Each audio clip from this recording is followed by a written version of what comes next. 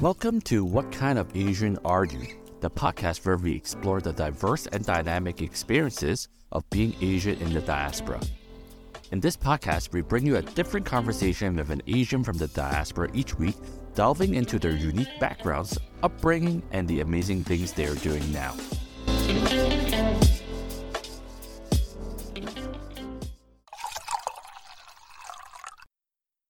Hello everyone, welcome to What Kind of Asian Are You podcast, a podcast featuring conversations about being Asian. I am your host, Kyle.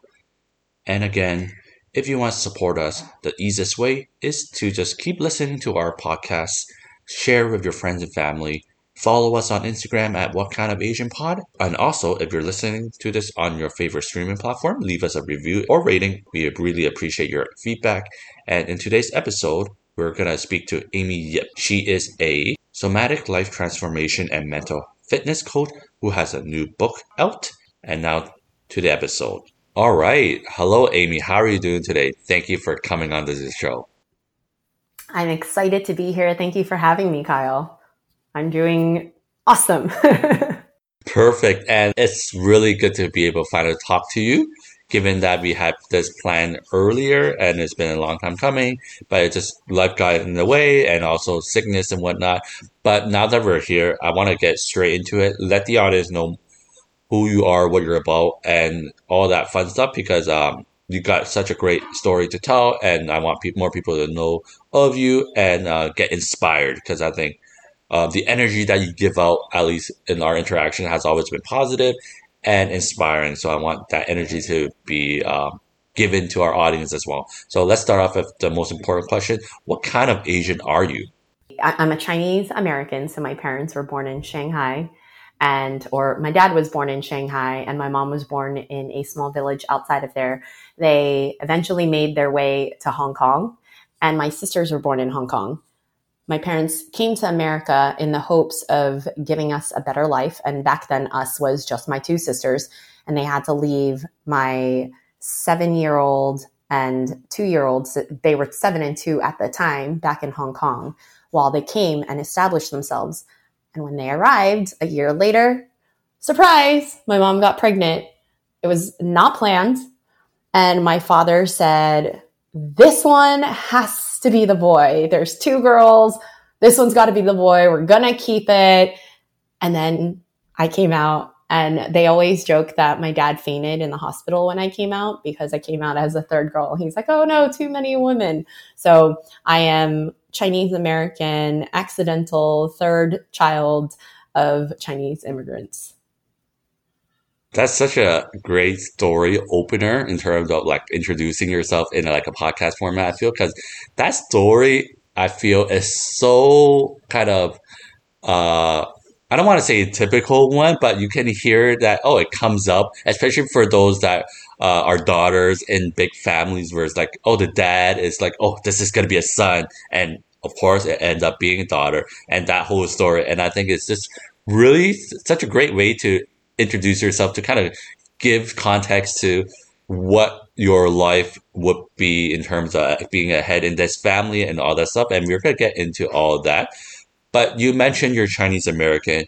Your family came to America. I'm sure there's a lot of stories in between with the whole immigrant story to the United States, as a lot of Asian diaspora does. So can you just talk about growing up and how was that like and kind of your experience with being Chinese American? So growing up Chinese American, at home, my parents really didn't speak English. So with my parents, I would speak Chinese. But my parents being from Shanghai and then living in Hong Kong, their Chinese was always a mixture of the two. So I didn't really speak one or the other. I kind of spoke a blend of the two. And so at home, it was very traditional. You obey, you listen to your parents. It was, very traditional household. I got beaten with the feather duster. And for those who are not familiar with the feather duster, you could Google it. And it is essentially what a lot of Chinese parents hit their kids with, that wooden stick. And so that was my life at home.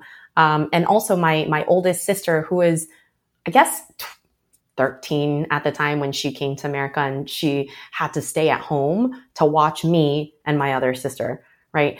And if you think about kids these days, would you ever leave a 13-year-old to watch a 3-year-old and a 8-year-old? Probably not, but that my parents had no choice. And so I grew up with my sister watching us, taking care of us. My parents were always working. And then in the outside world, outside of the house, there was a lot of confusion, I would say. Confusion and at times resentment and not wanting to be Chinese. And I'll tell you a couple of stories. The first time that I realized I didn't belong in this country, or the first time I was told I didn't belong, I was 3. I was at a playground digging in the dirt, playing with ants. And then all of a sudden I heard this voice that shouted, "Go home to your own country." And it was said in this really vicious, mean way. And at 3, I didn't know what that meant. What do you mean, go back to my own country? This is my country, right? Like, I was born here. And I remember looking up at her and just seeing the anger and hatred that this woman had. And I remember my mom always saying, you have to be nice. And I was like, well, this woman's not being nice to me. So I shouted to her and I said, well, you go home to your own country, you chocolate lady. And my sisters just grabbed my hands and were like, all right, let's go home. And that was my first experience of feeling like, okay, I don't belong. But this continued on throughout elementary school because my parents always packed lunches that were very traditional, like mapo tofu, which kind of looks like barf. And so at school, kids would make fun of me and say, ew, what are you eating? You're eating barf. And they would just make fun of my name because my Chinese name it's Ching. And so guess what they did? They said, Ching Chong, Ching Chong. So I always hated the first day of school. My parents would come pick me up and they would have accents and people would make fun of that. And so there was this period growing up of feeling like I just don't belong. And I wish my parents spoke better English. I wish I could just have a peanut butter jelly sandwich. Like, all I want is to fit in. And so my upbringing was kind of this, like, trying to navigate, where do I belong? Where do I fit in? And, wishing that I could be more white and just normal. That's really real. And I think a lot of those that are in the Asian diaspora, especially those that are growing up in the 80s, in the 90s, and all that stuff, must have gone through that experience. And for those that did grow up in that experience and kind of gone through their own kind of figuring out their life, who they are and stuff, you can look back onto it and be like, wow, what a journey. What are those things that are happening? It shouldn't be the way it was, but it was. And now you're out of it. You're stronger, better, and such. But for us now, I'm thinking as I'm listening to your stories, like, wow, even though racism's still going to exist, in 2023, a lot of people will still be like, you don't belong in this country and stuff. But I feel like those in the Asian diaspora growing up in these modern times will have an entirely different experience, but still will have to face certain racism. And I just find like, wow, that's really amazing. And I wonder, like, what in the world would they be thinking when they hear us saying about our experience of those compared to what they have now? Because I think the way that they're living life now, I feel like they're a little more confident. They see themselves more, but at the same time, they still will have to deal with racism. But I want to know, I really want to I think I need to interview those that are a bit younger, that are living in the now, growing up in schools and stuff. Like, how are they going through it? Because I think it will be such a stark difference. Have you really thought about that, or like seen others around you that have those that are a little younger in the demographic in the Asian diaspora that, their experience compared to yours? Yeah, and that's a great thought because it's something that I ponder a lot about because my kid is actually half Chinese, half white. So that's top of mind for me. I'm constantly thinking, well, what's school going to be like for him? Is he going to have to deal with these people saying you don't belong here? Because he doesn't look fully white. You could tell he's something else too. And what I've experienced through interactions with people that are younger than me is that it just depends on how diverse is the area you're growing up in. Like when I was younger, I was one of very few Asians. So I was different and I was unique, right? And so it was like you could point fingers at me and make fun of me. But in certain areas, like the area that I live in right now, it's some of the high schools and the schools are a third Asian, in which case you're not the odd one out. I'm sure there's a lot of people with last names of Chen and Chong and, you know, all the things that people used to make fun of me. And so I think that's a big element. And when I'm thinking about where I want to raise my child, and I've told my husband this so many times, I want him in a place that's diverse. I don't want him to hate his background because other people aren't accepting of him. The last point you said, you don't want your child to hate his background. So let's talk about yourself. So I think you mentioned earlier, like, oh, you had a period in time where you were growing up that was like you wished you were white or you wish you weren't different. So with all that kind of feelings and going through the motion at that point, did your parents or your family kind of address that problem, or it was something that wasn't really talked about? Because for myself, I don't think we really talk a lot about racism, how to deal with it, and all that stuff in my household. Because I think to the point of you saying your mom just said you got to be nice. I think that's the general idea. Like, as long as you're nice to others, even if they're not so nice to you, as long as you get out of it where you're not hurt or anything, then that's fine. But we all know you can't really ignore racism. That's not something that will go away as times goes on if you don't address it. So did they talk about that? I'm just curious.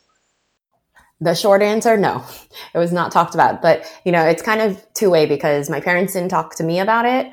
And I think that they weren't fully aware of what was happening in the schools. And I didn't speak up about it. Like, it wasn't until I started writing my book and having conversations with my parents that we talked about my incident when I was 3 when I was playing with dirt and this woman tells me to go back to my own country. And it wasn't until then that I started telling my parents about how as a kid I was made fun of because of my name or my lunches. And we started talking about race. And it was really interesting hearing my parents' perspective. For one, they said, why didn't you tell us? Right? We could have done something, but if we didn't know, how could we have done anything? Because apparently when my sister was in school, some girl tried to push her in her heart, in her chest. And my sister had a hole in her heart and just had surgery.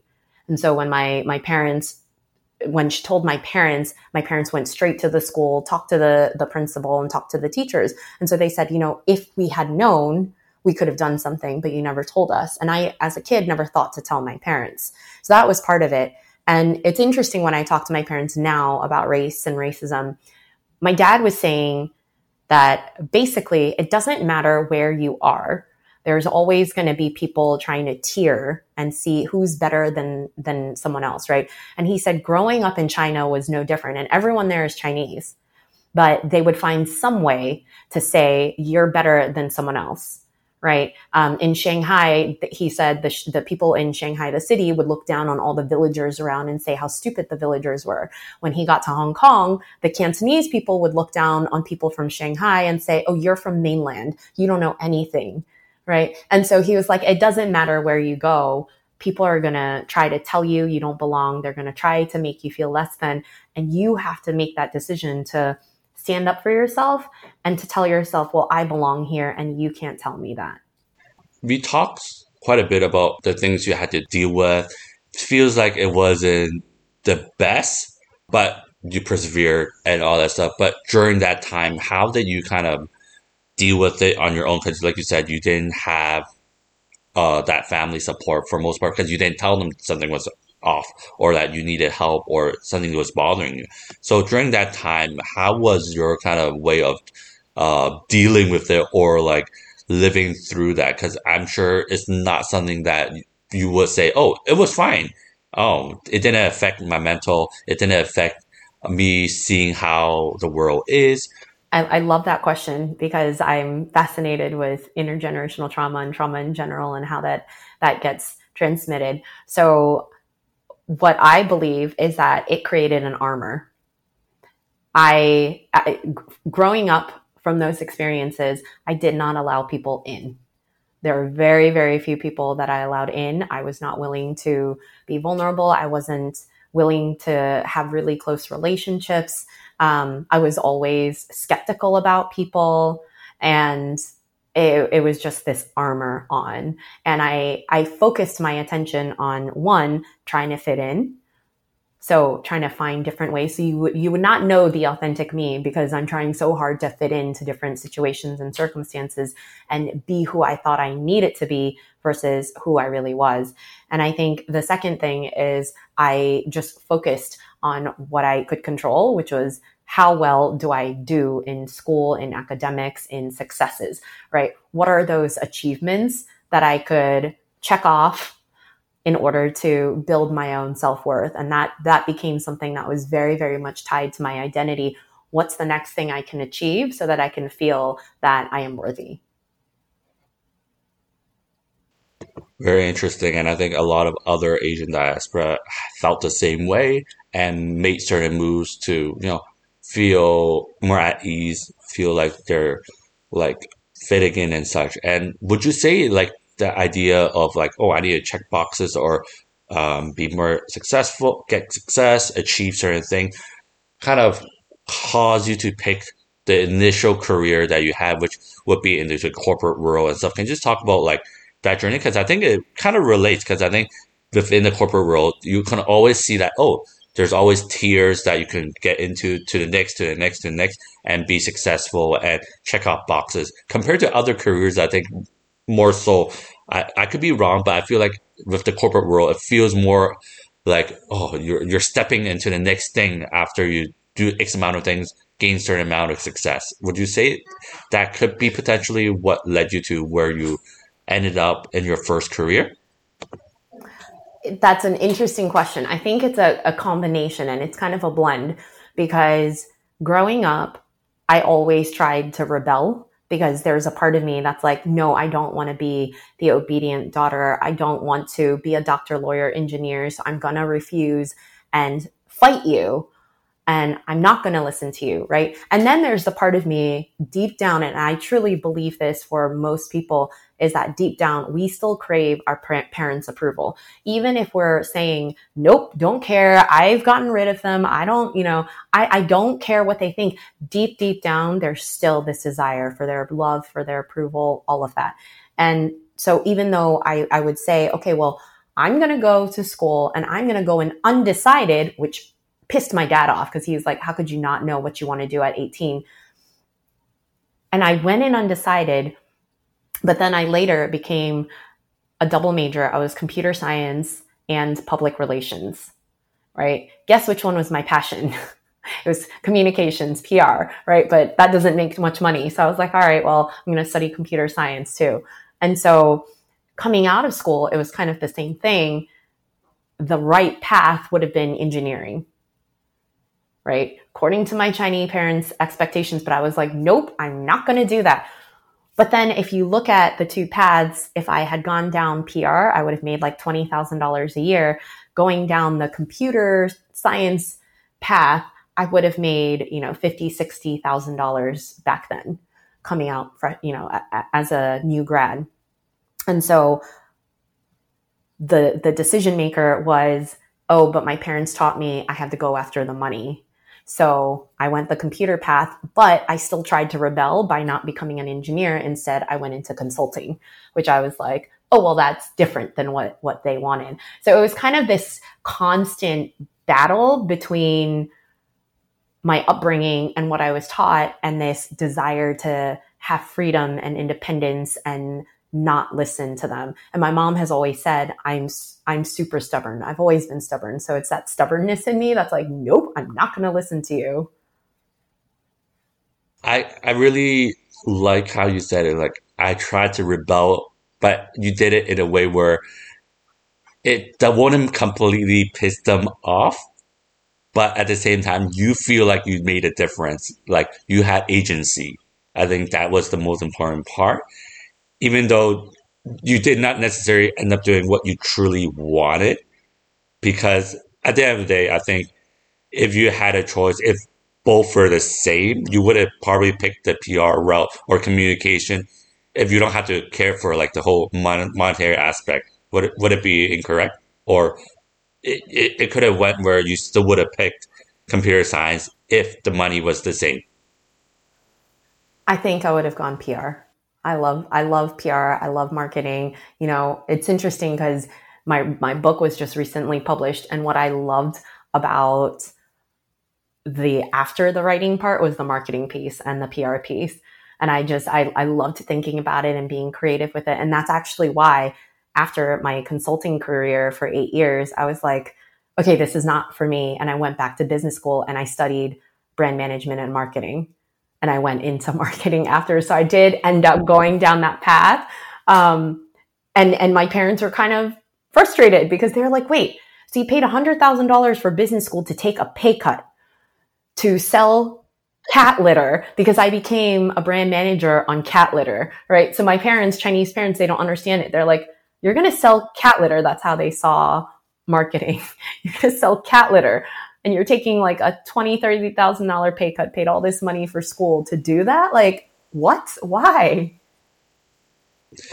I honestly think that's such a trajectory of a lot of Asian diaspora where they went, I guess, quote unquote, the safer route or the one that they feel like will be still a little rebellious, but still satisfy their parents. But in the end, went back to what they really truly want later in life, which I think there's no wrong kind of path. But imagine if we could be honest with ourselves and have a honest talk and go through with parents of like what you truly want, have them understand and like get everyone on board. Then you could pick something that you like from the start.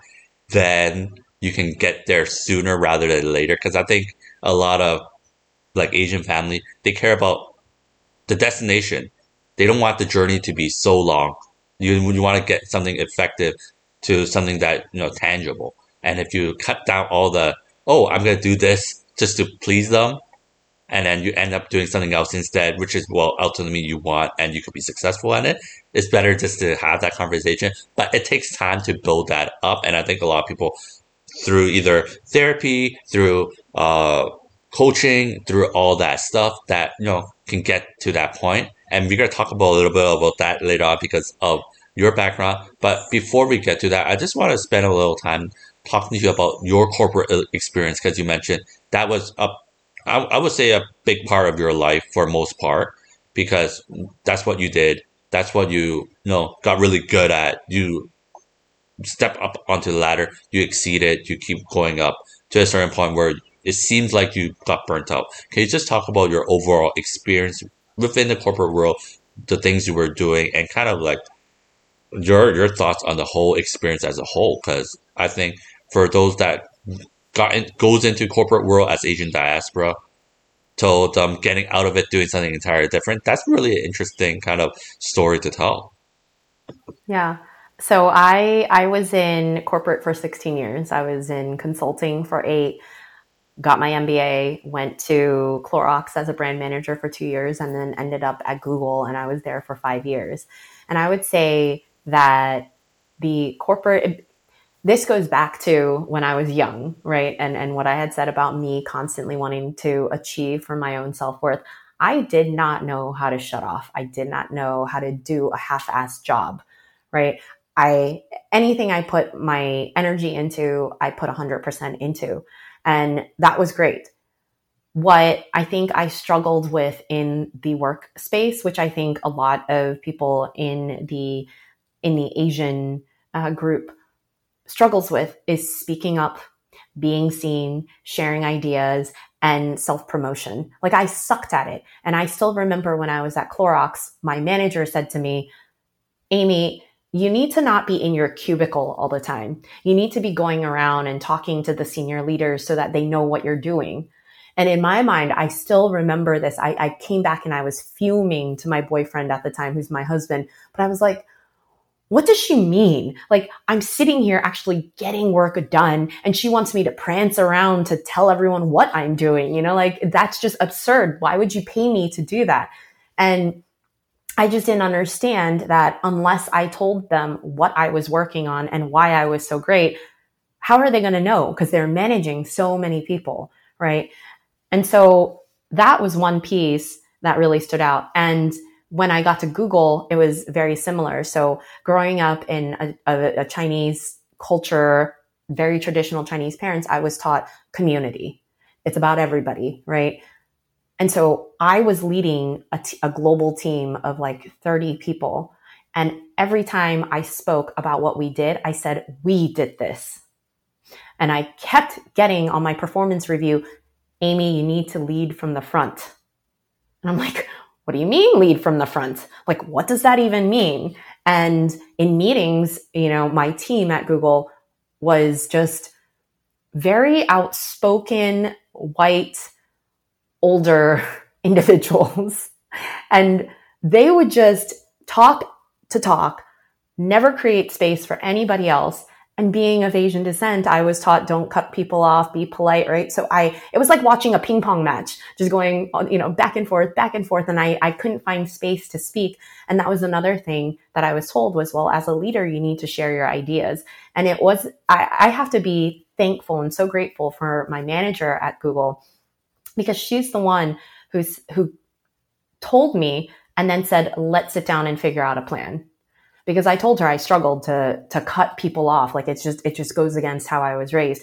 And so one of the things that she did for me was, if I wanted to say something, I would G-chat her or message her, and she would be in the room. So she would be able to say, hey, everyone, I think Amy has something she wants to say. And then we all, everybody's turning to me. So she kind of created that space where I felt more comfortable being able to speak. And over time, with practice, I got used to saying, hey, I've got something to say, and I would be able to insert myself. But that was my upbringing and how it impacted my corporate life. But eventually, when I was able to overcome it, like, I was able to become a much better leader. Wow, that's really interesting. And I'm so glad for you that you had that manager who be able to give you the opportunity to have space. Because I think a lot of times they could just be like, oh, well, I told them that they need to do this X, Y, and Z, but they're not doing it. They're not claiming what they should get. And as long as I already tried, then that's enough. But they took an extra step to empower you, to show you how to do it and let you have space. I think that's wonderful. And I think we as a community have to do that for ourselves and for those around us more and more, because I think we're so much thinking like, oh, I'm already there. I need to keep my place. I need to ensure that my place will be secure. So therefore, if I can help others, I probably would, but not at the risk of of me losing that spot I already worked so hard for. I think that in a way, it's kind of not doing us any favors at the end of the day, because essentially, if we're a community, if we're in a team, we want everyone to rise to the occasion to where they're supposed to be. It doesn't take away from what you have. I think we need to have that mindset, but I think that's something we can talk more about, how we can get into that mindset, because after your corporate kind of experience, you moved on to something else that more aligns with what you want to do, what you want to help others with.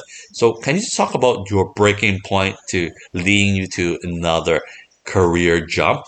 Because you went from where, oh, I study computer science and PR, got into consulting. You figure out consulting wasn't enough for you. Then you went to business school, did something entirely different again with branding, marketing, and such, and then now to your current kind of position. And just talk about that, because I think a lot of people are interested in making that leap themselves because they might be burnt out or they want something new. Yeah. So the interesting thing is, when I was first recruited at Google, I had already decided branding is not for me.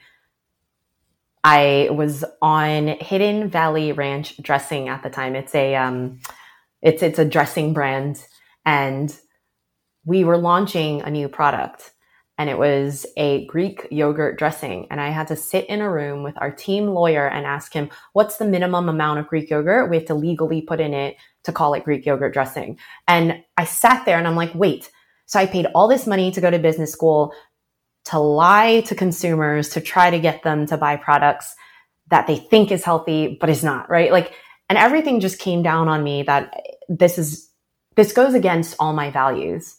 And I can't see myself doing this for the rest of my life, but I have no idea what I really want to do anymore. Because like you said, I went down the computer science route and the consulting route, and I went back to business school. So I thought I would go do this eat, pray, love thing and go figure out what I wanted to do in life.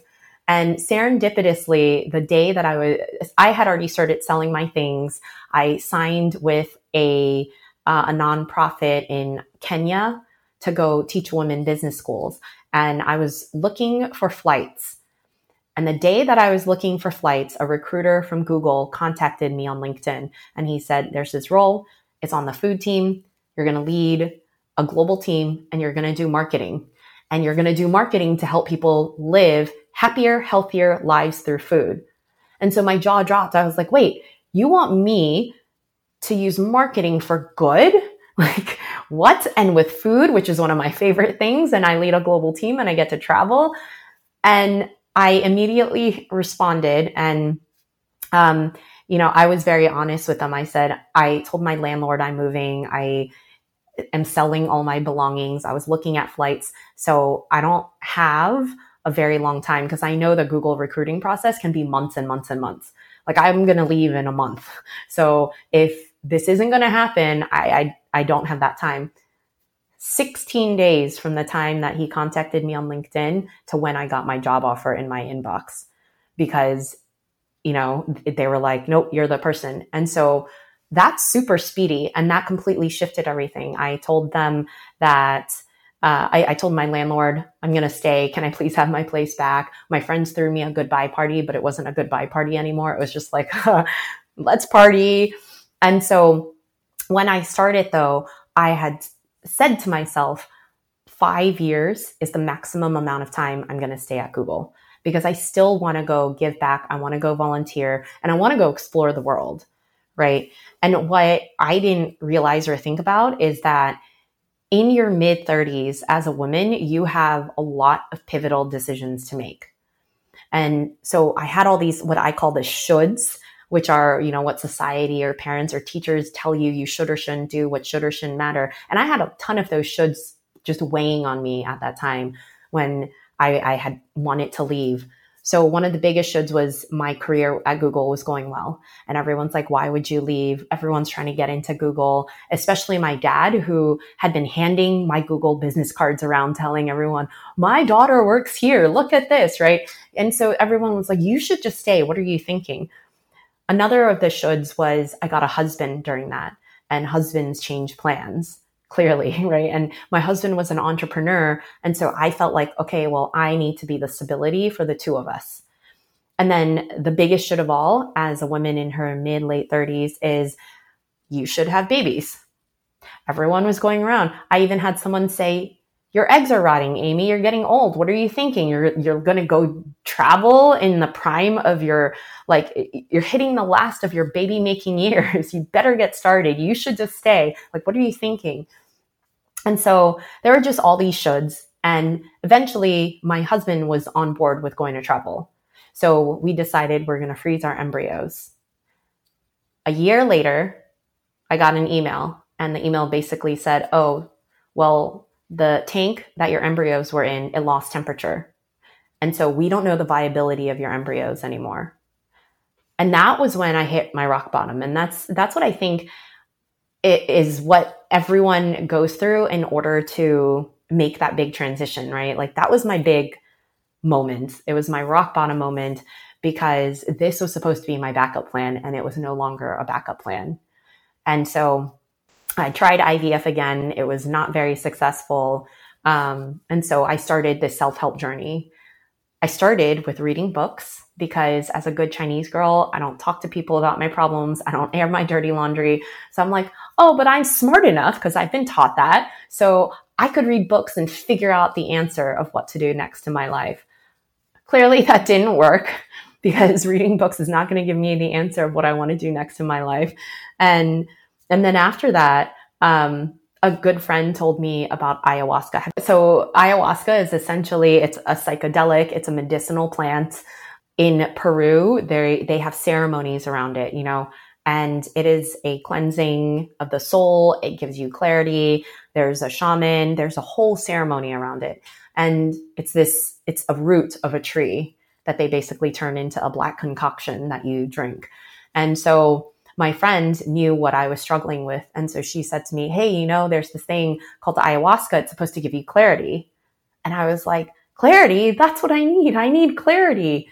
So I flew down to Peru for a 5-day ayahuasca ceremony. And I will tell you that during the ceremony, I got a lot of clarity on a lot of things, like the power of vulnerability, like how it's more courageous to ask for help than to try to be this strong Asian woman who doesn't need anyone's help, right? And so I learned so much about myself and the truths that kind of got armored up over the years because of my life experiences. And so that was a complete transformation for me. But I left without the answer of, well, do I leave Google and go pursue my dreams to travel and give back to the world? Or do I stay and have babies because my eggs are rotting? So I still didn't have the answer. And it wasn't until when I returned, a coworker was telling me about coaching. And I had no idea what coaching was. But when my friend explained it, I was honestly kind of skeptical. I was thinking, well, how could somebody give me the answer when they don't even know me? But I was desperate. So I got a coach, and my coach is the person who helped me to peel back the layers and get to my core, peel back the layers of all the shoulds and get to my core of, well, what is it that really matters to me? What are my values? What do I want in life? And that's when I realized and made 2 decisions. The first decision is I need to quit my job and pursue my dream because I'm going to regret it if I don't. And even if I stay, I'm not in control of if I have babies or not, right? Like look at what happened to the embryos. I had no control over that. Who knows what's going to happen? And then the second decision that I made was I want to go help people the way that my coach helped me because it sucked being stuck. And Asians especially suck at asking for help and, pursuing coaching or thinking that they even need coaching. And I want to go help that community to get unstuck, to be able to speak up for themselves, to celebrate themselves, to do all of the things that I used to not be able to do. And so in January of 2020, that's when I left my corporate job at Google. My husband and I packed up backpacks. We sold all our belongings. We just had a backpack and we took a one-way flight to Ghana. And if you remember, COVID happened that year. So we ended up stuck in Ghana for 7 months. And when borders reopened, we started living and working nomadically. I wouldn't call it traveling because the world wasn't really open, but we did get to go to different places, live there, work from there. And as a coach and speaker at the time, I could do it from anywhere as long as I had internet access. So that's what we did. And to close the loop on the story, the fascinating thing is the year that my husband and I turned 40, we said, we should probably start trying to have babies. And then whenever, if it's unsuccessful for a year, let's go back to the US and see about those embryos, if they're viable, and maybe adopt. And I was certain that we would not be able to get pregnant because everyone was saying, you're 40, you're old, right? Like you're not, it's going to take forever. 2 months in, we got pregnant. And so now I have a 20-month-old, beautiful little baby boy, super healthy. And so the thing that held me back from leaving was this fear of not being able to have a family. And the thing that brought me back was my awesome little kiddo. That's so beautiful and just crazy how life ends up, especially when all the things in your past would have dictated that, oh, you follow this path, it's going to lead you to somewhere. But at that point where you still haven't had a kid that you wanted, and you try to shift gear, that's when what you wanted for what you're planning for happened. I think that speaks a lot to where, just because there is a path that should work doesn't mean you have to exactly follow to a T. You could make your own path, go upon it and still maybe end up to where you ultimately wanted to go in the first place. And I think a lot of time we just need that clarity, either through like your experience with ayahuasca or through coaching, through therapy and all that stuff. So you transitioned and became a coach and you work a lot on helping people get unstuck. So my question now is like for those that may be interested in like going through this experience, getting a coach and such, and working on what you like, I feel like you like to say as mental fitness.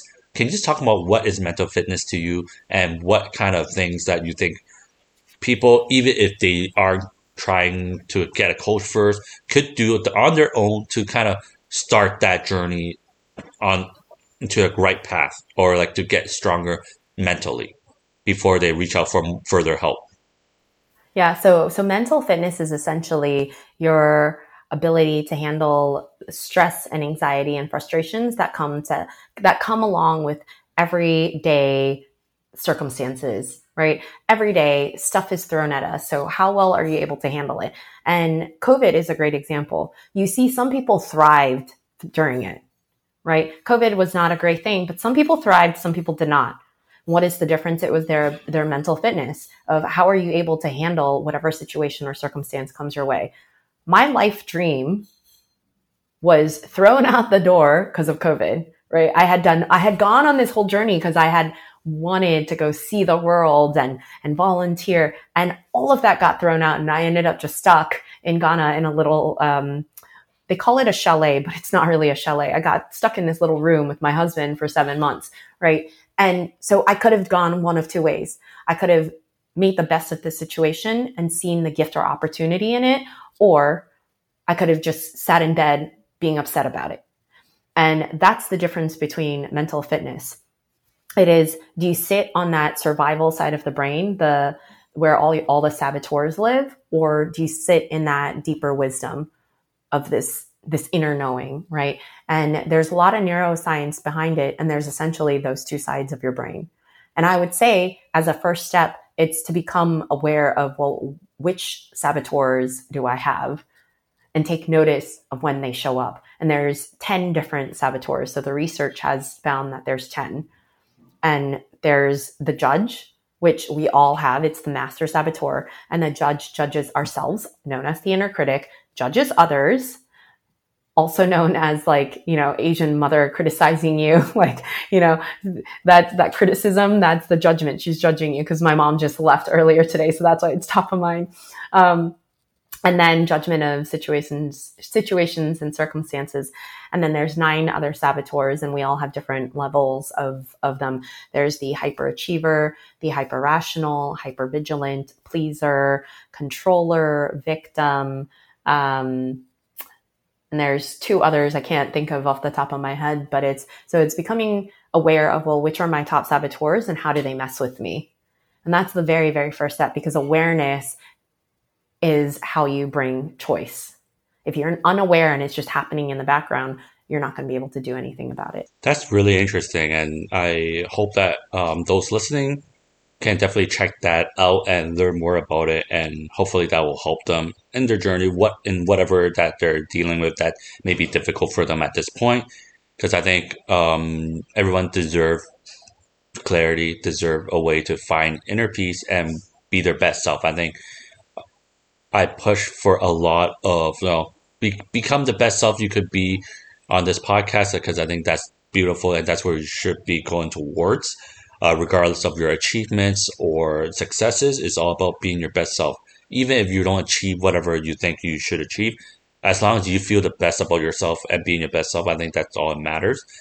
And you talked about how, you got into becoming a coach and helping others that you want to help, or that you find that they're stuck and such. Can you just talk about a few of those wins that you may have with those that you coach, in terms of like, what are the things that you notice that the people that have reached out to you want you to help them with, and kind of the journey of like coaching someone through? Because I think it's still such a mystery for a lot of those that may be interested in coaching, what that necessarily entail. Is it like therapy?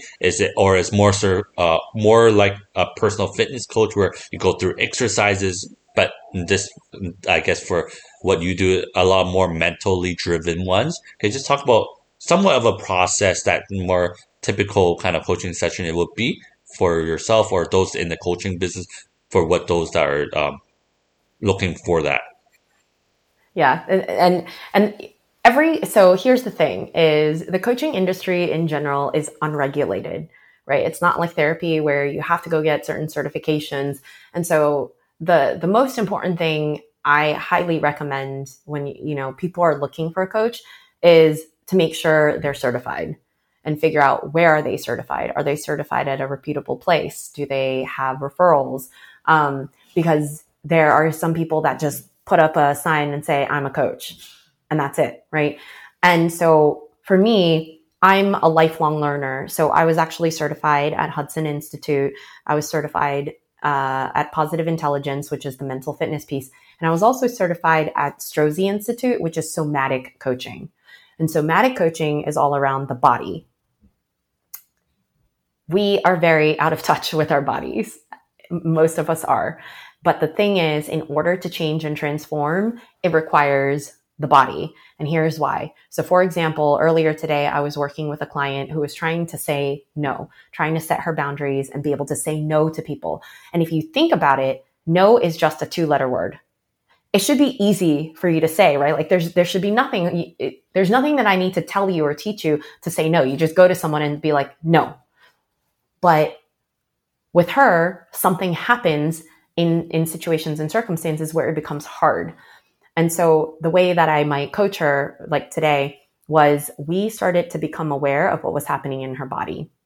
And here's why the body is important. Our tissues have knowledge, our muscles have memory.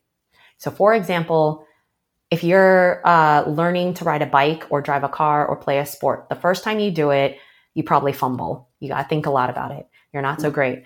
What happens by the 10th, 100th, 1000th time? It becomes easier. Your muscles remember. You don't even have to think about it anymore, right? Like you're probably texting and driving and doing all this stuff, but don't text and drive, people. But like you're doing all these things because your body just remembers how to do it. And it's the same thing with how we show up in life. So if we struggle to say no, then at some point in our life, we were taught saying no is not okay. And so we taught our bodies to stop doing that. And what was happening with her was that she was taught from a young age, she's a nice girl from the Midwest, and nice girls from Midwest don't say no. You're community-based, you're nice, right?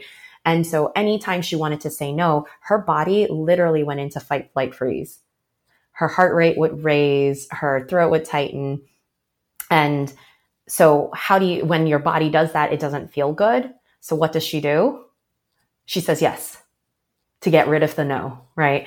And so somatic coaching is a little different than traditional coaching in that we're teaching the body a different way of doing things.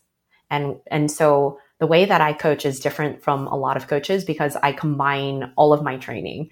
So there's the traditional coaching, which is very much, I ask you a lot of questions to bring visibility to stuff you might not see. It's almost like if I were holding up a mirror and you were forced to look in that mirror, and there might be things you don't notice, or there might be things you just don't want to look at, but I'm holding it up for you to see.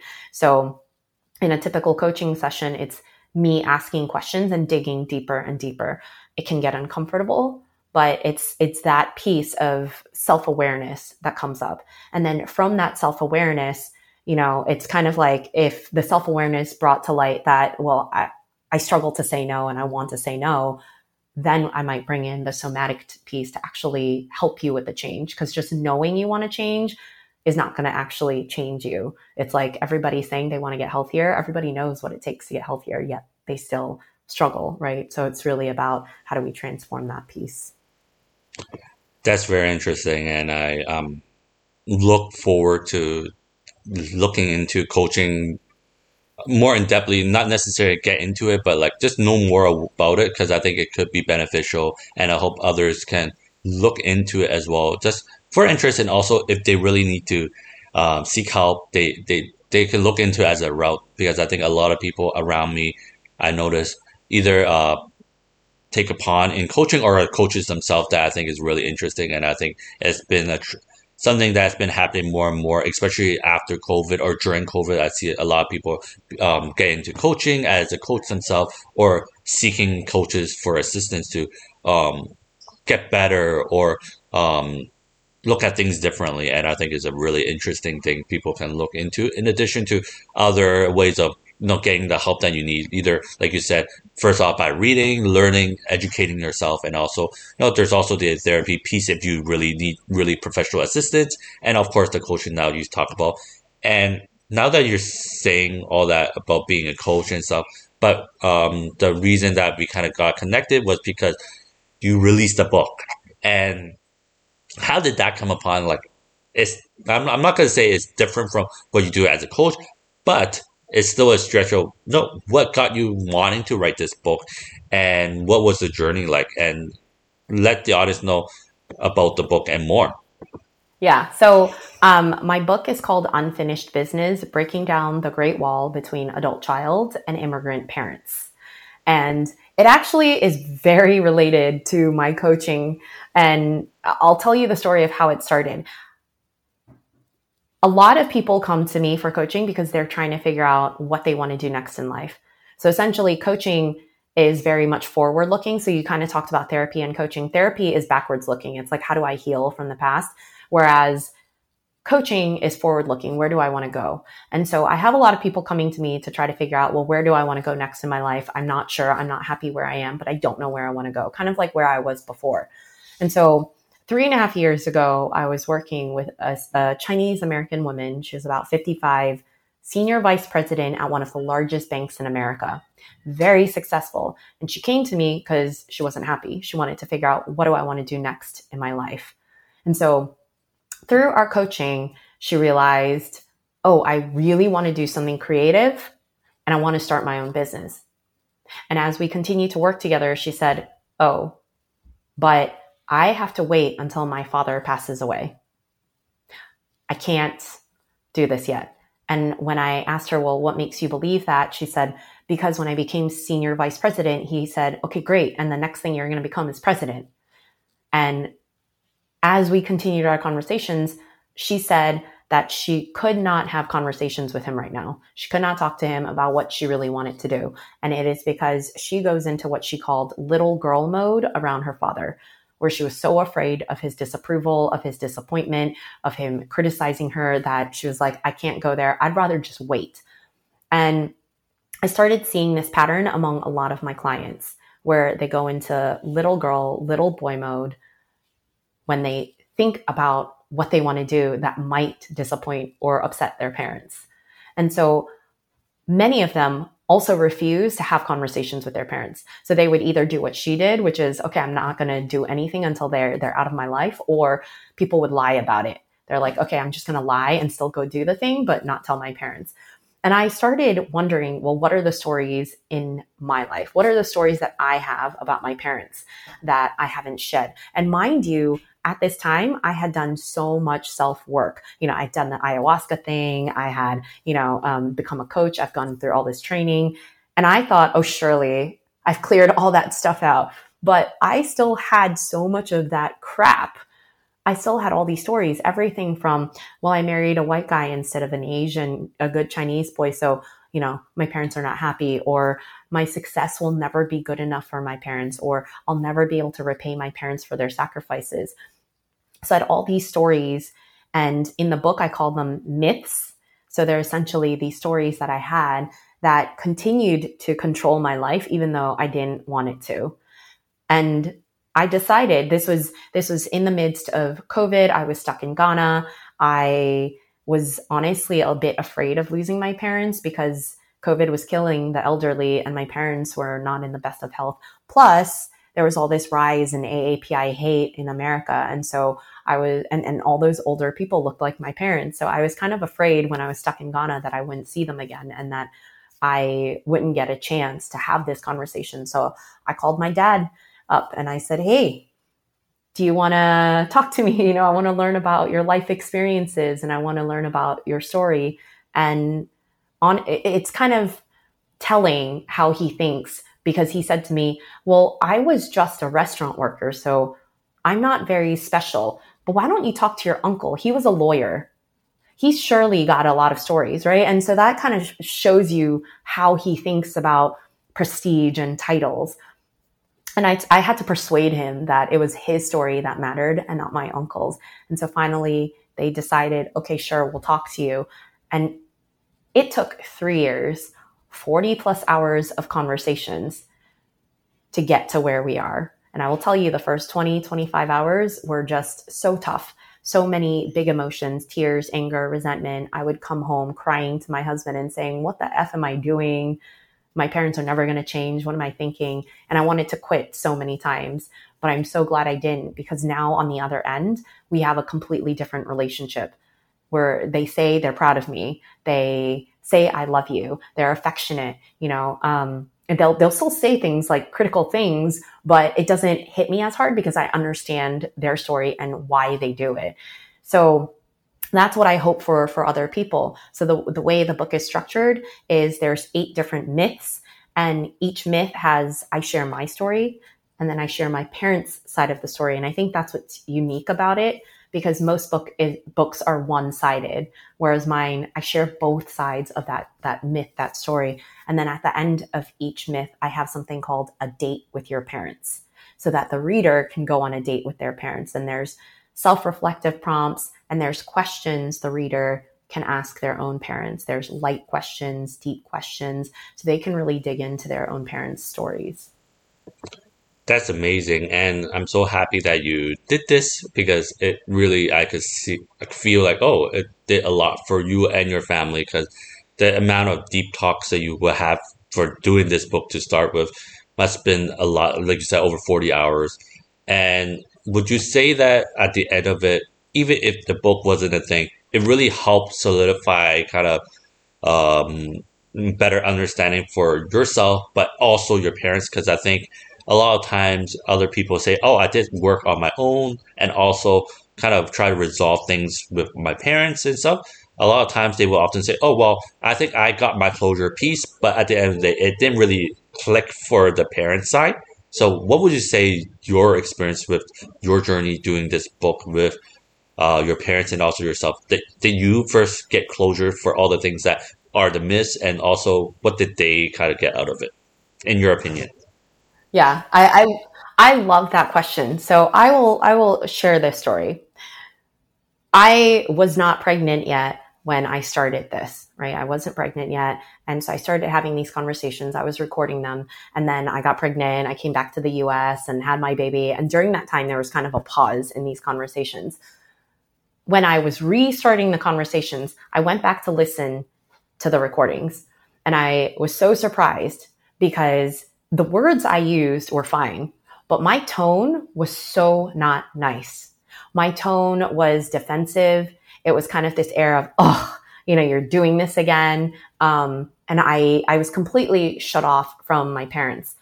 And what I realized in that moment is, if my son, Logan, grew up and talked to me like that, how would I feel? How would I respond? Would I really open up to them? And it would probably be no. And it would really, really hurt if he talked to me like that in that tone. And up to that point, honestly, the conversations were rough. It was surface level conversations. I mean, some a little deep conversations, but it didn't get very far, right? And it was after that, I went into the conversations remembering, how would I want Logan to talk to me? And also, I changed my approach. It wasn't about me wanting them to understand me so I could heal. It wasn't about me wanting to change their ideas or their beliefs or, them. It was about me just listening, me trying to understand and be curious. And that completely shifted everything. When I started just opening up, listening to them with curiosity, with openness, they became curious about me. After they shared their story, after they felt safe, after they felt heard, they started sharing their stories they shared their stories with me, and then they wanted to know more about me, right? And I think I've heard this from so many kids of immigrant parents of like, oh, well, they won't listen to me and they don't ever understand me. And I'm like, well, have you ever tried just to understand them? with no other intention but to understand them. And until you do that, why do you expect that they need to understand you? For sure. And wow, it's so powerful, like being able to do this. I'm so happy for you guys, your family and such. Um, do you feel like doing this whole kind of conversation piece and then now the book and now the release, they know about it and all that stuff? What would you say your kind of, not just your relationship with them, but how you guys converse and stuff? Is it different compared to when you first started, or how has the change been for you guys? It is so different. So I'll give you a couple examples. Like one of the examples, I'm a speaker, and my dad used to say to me, "Who would pay you to speak? I'd pay you to shut up." Like jokingly, but it still kind of burns. And a few months ago, my dad dropped me off at the airport, 6 a.m, and I said to him, "Go home, go rest. I really appreciate you taking me here, but you must be so tired." And he said, "Seeing my daughter go do her thing gives me energy." Right. And that in itself, 180. And what's even bigger is in May, I was going through fertility treatment. So I was trying to see if those embryos worked, because we wanted another kid, and it failed. My parents called me, and my dad said, "Hey, so how are you doing? When do you find out?" I was so afraid to tell him the truth, because 8 years ago, 9 years ago, my sister had a miscarriage, and my parents basically blamed her. They said, "You must have done something to cause it." And after a failed embryo transfer, I didn't need somebody to blame me for it, right? I already felt kind of crappy. So my body completely went into this like freeze mode of, what do I do? And I thought about lying. I thought about like holding off and telling him, "Oh, I don't know yet." But I was like, okay, I wrote this book. I have to be courageous. So I said, there's no baby. And I was bracing myself for criticism. And instead, my dad said, "Fate is a funny thing. Sometimes things work out, sometimes they don't. Don't blame yourself." And my jaw dropped. I was like, "Who are you?" And then my mom picks up the phone, because they still have a landline. So she picks up one of the house phones. And I'm like, uh-oh, she's going to say something. And she gets on and she says, "Amy, are you crying? Are you okay? Don't cry. Do you need food? I'll bring you food." Right. And so it was this complete shift in how they responded to me versus my sister. And it's not because they like me more. It's just because they've built that empathy, they built that understanding, and they know the kinds of things that will hurt me. Wow, that's so beautiful. And honestly, I think we should end on that such great, beautiful story, because I think the ability to see your own parents grow and mature, not mature, but like gain another side that you never seen them have growing up. That's so beautiful, and makes the bond so much stronger. And I hope that those that want that for themselves and their family definitely check out your book, and get into it, get into those deep conversations, and work on that relationship. And it's a two-way street, like you mentioned. Understand them, listen to them, and then they'll be able to reciprocate. Hopefully, eventually. I'm not saying that it will, but at least you can say you give it a try. If it doesn't work, it doesn't work. But at least you can say, "At least I tried." And this conversation has been so good, just because of hearing your wins, your stories of how everything ended up, how you kind of envisioned from the start, even though it took a different journey than you expected. But I think we should be grateful that everything ended up how it would be, or how you want, not necessarily where you did what you should have done. I think that's the biggest takeaway I've gotten with our conversation. And on this note, thank you so much for coming on. Where can people find you? Where can they check your stuff out? And any parting words for those that are try to be their best selves? Yeah.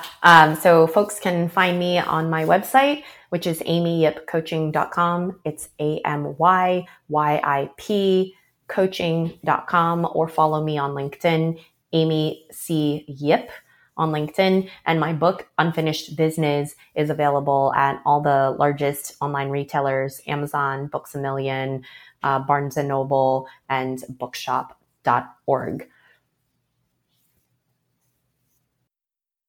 That's great. And any parting word for those that are on their own journey, child, um, hopefully gain clarity. Any kind of main parting words for that? Because I think, Yeah. One of the things that I encourage people to always recognize is there's always a gift and opportunity in every situation or circumstance. It is not obvious in the moment, but there's always a gift or opportunity. It's kind of like that whole embryo situation that happened to me is what threw me into this trajectory, right? Getting stuck in Ghana is actually what gave me that time to really even think about coaching people, working with people, and also what I wanted to find out about my parents, right? So there's always a gift and opportunity. You just don't realize it in the moment. yeah, and on this note, again, thank you so much for coming on and sharing your story. Very inspirational, very thought provoking, and all the best to you and all that you do. And thank you for everyone for listening and tuning into another episode of What Kind of Asian Are You podcast. Till next time, bye. Bye. Thank you.